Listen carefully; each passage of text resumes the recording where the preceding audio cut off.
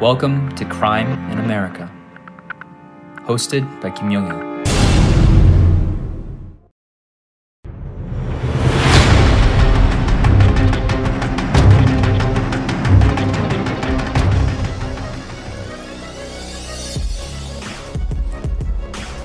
어제인 7월 9일 한인들을 깜짝 놀라게 하는 뉴스가 전해졌습니다. 현직 서울시장이자 차기 대권 주자 중의 하나로 물망에 오르던 박원순 시장이 행방불명된 끝에 스스로 목숨을 끊은 채 발견됐다는 소식이었습니다. 주요 외신들도 박원순 시장의 사망 소식을 신속하게 보도했습니다. 특히 그가 유력한 대선 후보였으며 인권 변호사이자 한국 최초의 성희롱 유죄 판결을 받아낸 사실 등을 설명했습니다. 여당의 잠재적 대통령 후보인 서울시장이 숨진 채 발견됐다. 주요 외신들은 박원순 서울시장의 사망 사실을 이처럼 일제히 신속하게 보도했습니다.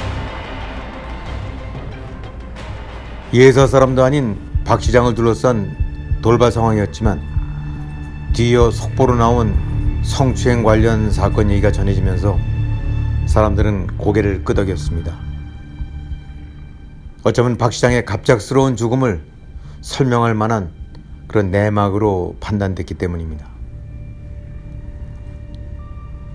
최근 들어 고위 정치인들, 특히 한국의 여권 유력자들 가운데서 성추행 사건이 잇따르고 있습니다. 충남 도백을 지냈던 안희정 도지사, 또 오거돈 부산시장, 그리고 이번에 박원순 서울시장 등 하나같이 여론과 언론의 주목을 받았던 이른바 빅피시들입니다. 물론 이런 사례들이 정치권에만 있는 것은 아닙니다. 매년 노벨 문학상 후보로 단골로 오르내리던 고은과 같은 그런 한국의 대표적 시인에서 영화나 문학, 학계, 연극계, 체육계 등 그야말로 어딜 가리지 않고 각 분야마다 유력 인물들이 성추행과 관련돼 공직을 사퇴한다거나 구속되고 재판을 받고 또 이번에 박 시장같이 스스로 목숨을 끊는 일들이 적지 않은 것입니다. 사실 한국만이 그런 것은 아닙니다. 일찍이 그 미투 운동을 야기시켰던 그 미국에서는 그 이후 무수한 영화계, 문화계, 또 재계의 유력 인사들이 역시 다 패가망신급의 수모와 처벌을 받고 있는 중입니다. 그러나 여기서 짚어볼 것은 같은 성폭력, 성추행 등과 같은 그런 성범죄를 저지르고서도 그 처벌에 있어 한국과 미국이 너무 지나칠 정도로 차이가 크다는 점입니다. 미투 운동의 첫 번째 당사자라고 할 수 있는 그 할리우드의 실력자 하비 와인스타인이 대표적인 예입니다. 60대 후반의 와인스타인은 우리 영화 팬들에게 잘 알려진 반지의 제왕, 또 킬빌 등과 같은 그런 유명한 흥행작을 만들어낸 그야말로 전설 같은 사람입니다. 와인스타인은 지난 30여 년간 할리우드에서 제작자 노릇을 해오면서 무수한 유명, 무명 여배우 그리고 할리우드 업계의 종사자들을 농락해온 것으로 드러났습니다. 그 피해자만 100여 명에 달하는 정도입니다. 피해 여배우로는 세상이 다 아는 안젤리나 졸리, 기네스 펠트 등 유명 여우들이 많이 들어있습니다. 이런 행태들에 대해 와인스타인이 받은 처벌 형량은 징역 23년입니다. 나이가 지금 60대 후반이라는 것을 감안한다면 사실상 종신형과 다름이 없습니다. 살아서는 감옥을 나오기 어려운 중형입니다. 이 사건에서 미국 검찰은 와인스타인에 대해 징역 29년을 구형했었습니다.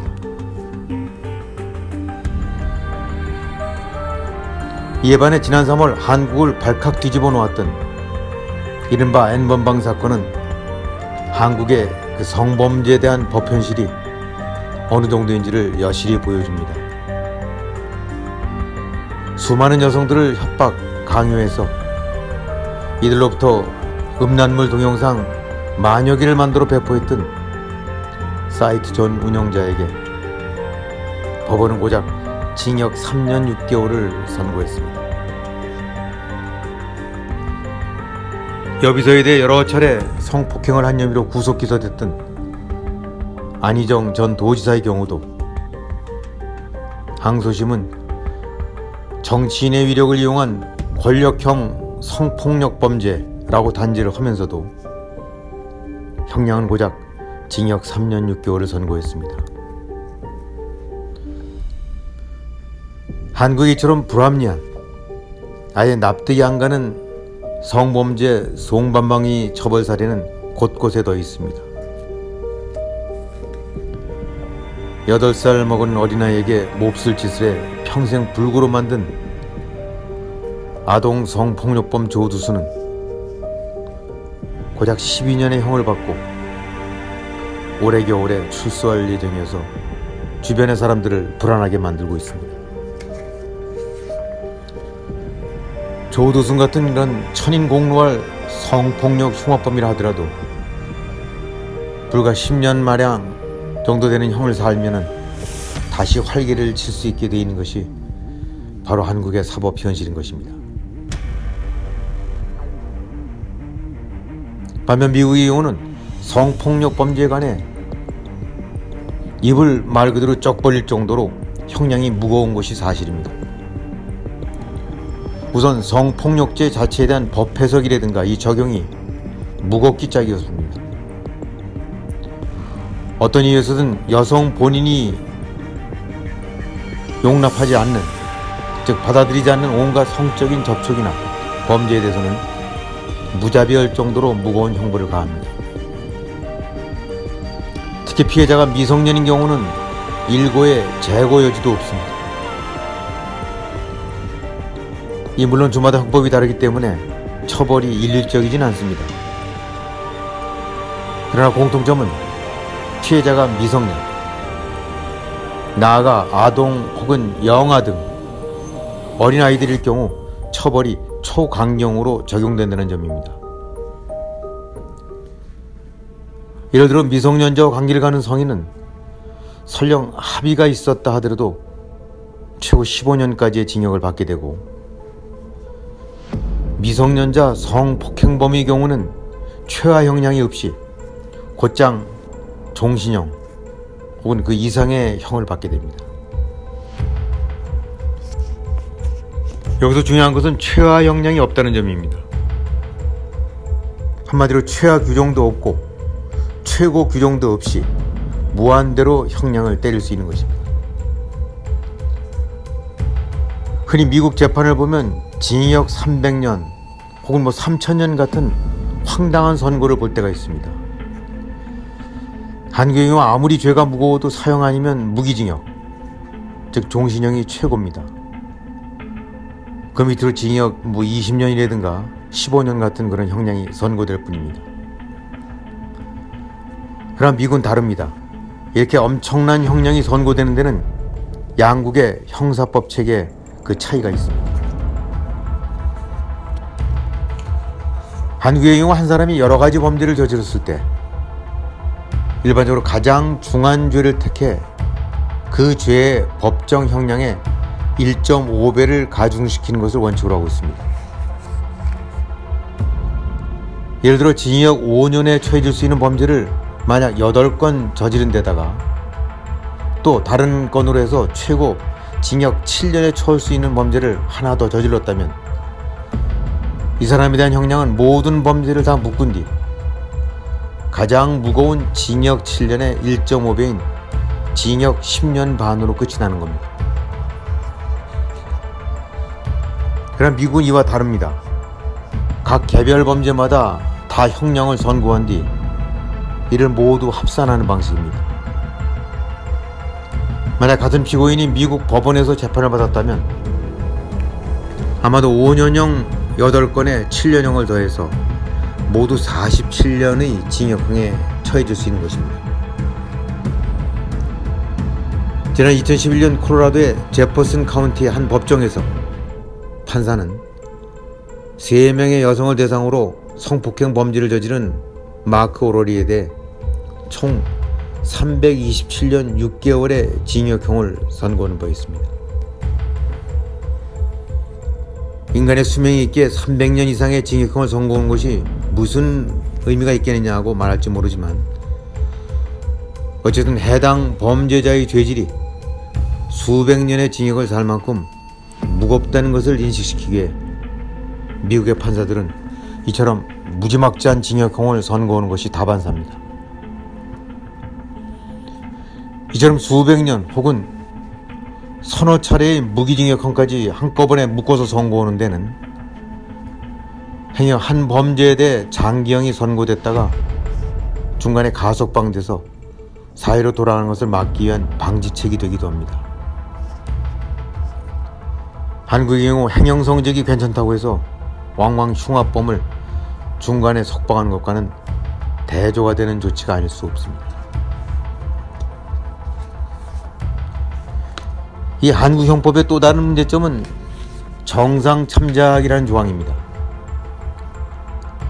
이래서 범죄를 저지를 당시 술 먹었다는 이유를 들어 이른바 심신미약 상태에서 저지른 범죄라고 해갖고 이 정신이 올바르지 않을 때 행한 것이라는 그런 이유를 들어서 형을 감경해 주는 것입니다.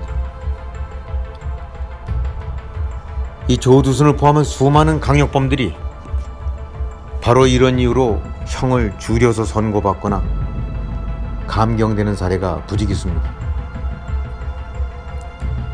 또 피해자와 합의를 했다거나 초범이라거나 아니면 이후에 지극히 반성을 한다는 명목 등으로 형을 줄여주는 것이 일반화되어 있습니다. 나아가서 피해자가 신고를 해 처벌 의사를 표해야만 되는 이른바 친고죄에서 또 성폭력 피해자가 강압에 의해 당했다는 것을 증명을 해야 하는 등 이 전반적인 법체계가 이 피해자보다는 가해자의 유리한 방향으로 정해져 있다는 것이 이 피할 수 없는 지적사항들입니다. 이 미국의 성범죄 가해자들은 설령 감옥을 나오더라도 이 사회에서 발붙이키고 살기가 쉽지가 않습니다. 지난 1994년에 만들어진 메간법이 바로 성범죄자들을 옥죄는 무서운 법입니다. 뉴저지 어린 소녀 메간을 강간한 뒤 살해한 범죄를 계기로 만들어진 이 법은 성범죄자가 재판을 받고 형량을 다 채우고 출소한 뒤에 취해야 될 각종 제재들을 규정하는 법입니다. 이 법에 의하면 성범죄자 전력자들은 출소 뒤 어느 지역에서 살게 될 경우 해당 관할 사법기관에 주소지와 직장을 모두 보고하게 되어 있습니다. 규정은 이 성범죄자 전력자가 거주하는 주 그리고 지역마다 다소 다르겠지만 기본 원칙은 반드시 거주 신고를 해야 한다는 점입니다. 이 혹시 슬쩍 감추고 신고를 안 할 수도 있으나 범죄 전력자가 보고를 누락하는 것 자체가 중범죄에 해당되므로 이실직고 그 보고를 피할 수가 없습니다. 보호기간은 주마다 다르지만 최소 10년을 기본으로 하고 또 지역에 따라서는 죽을 때까지 일을 하게 되어 있습니다. 단순히 감옥만 갔다 오는 것이 아니라 사회에 다시 나온다 하더라도 그야말로 죽을 때까지 성범죄자라는 오명과 사회적 감시에서 벗어날 수가 없는 겁니다. 이 같은 법에 따라 미국 어느 지역에서든 자신이 살고 있는 주변에 성범죄자가 있는지를 검색해보면 그대로 범죄 전력자들의 그 소재들이 드러나게 되어 있습니다. 주민들 입장에서는 이웃에 어떤 범죄 전력자가 살고 있는지를 헤아려 볼 수가 있는 것입니다. 미국 곳곳에는 로컬 단위별로 이 같은 성범죄 전력자들의 거주를 원천적으로 금지시키는 곳도 적지 않습니다. 이렇게 규정한 동네에서는 성범죄자 전력자들은 아예 거주조차가 허용이 안 되게 되어 있습니다. 미투 운동은 그동안 음성적으로 또 관행적으로 만연돼 왔던 성범죄에 대해 사회 전체 경종을 울리는 계기가 됐습니다. 그러나 이 패가망신의 사례가 즐비함에도 이런 행태들은 여전히 자취를 감추지 않고 있습니다. 언론 보도에 따르면 박 시장은 수년 전에 안희정 지사의 그 성폭력 사건을 지켜보면서 있을 수 없는 일이라는 지적을 했던 것으로 알려지고 있습니다.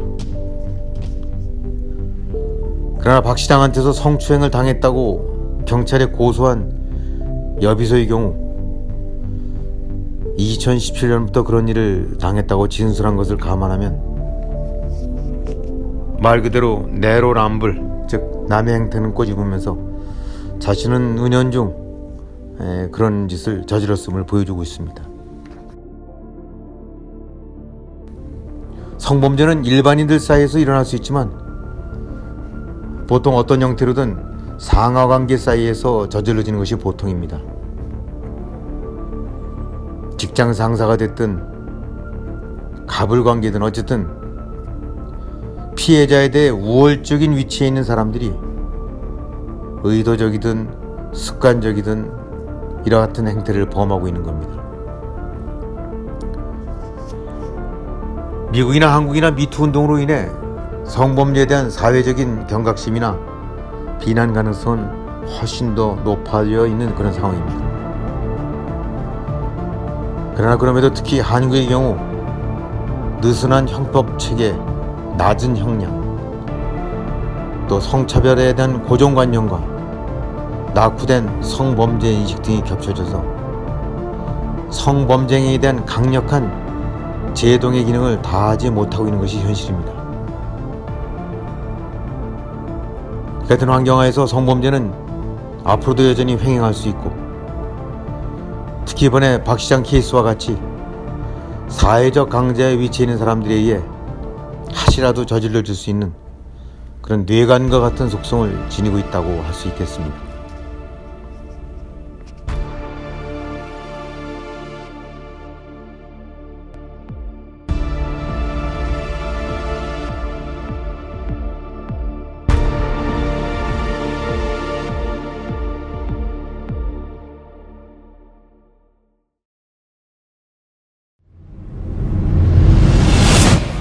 Welcome to Crime in America, hosted by Kim Young-il.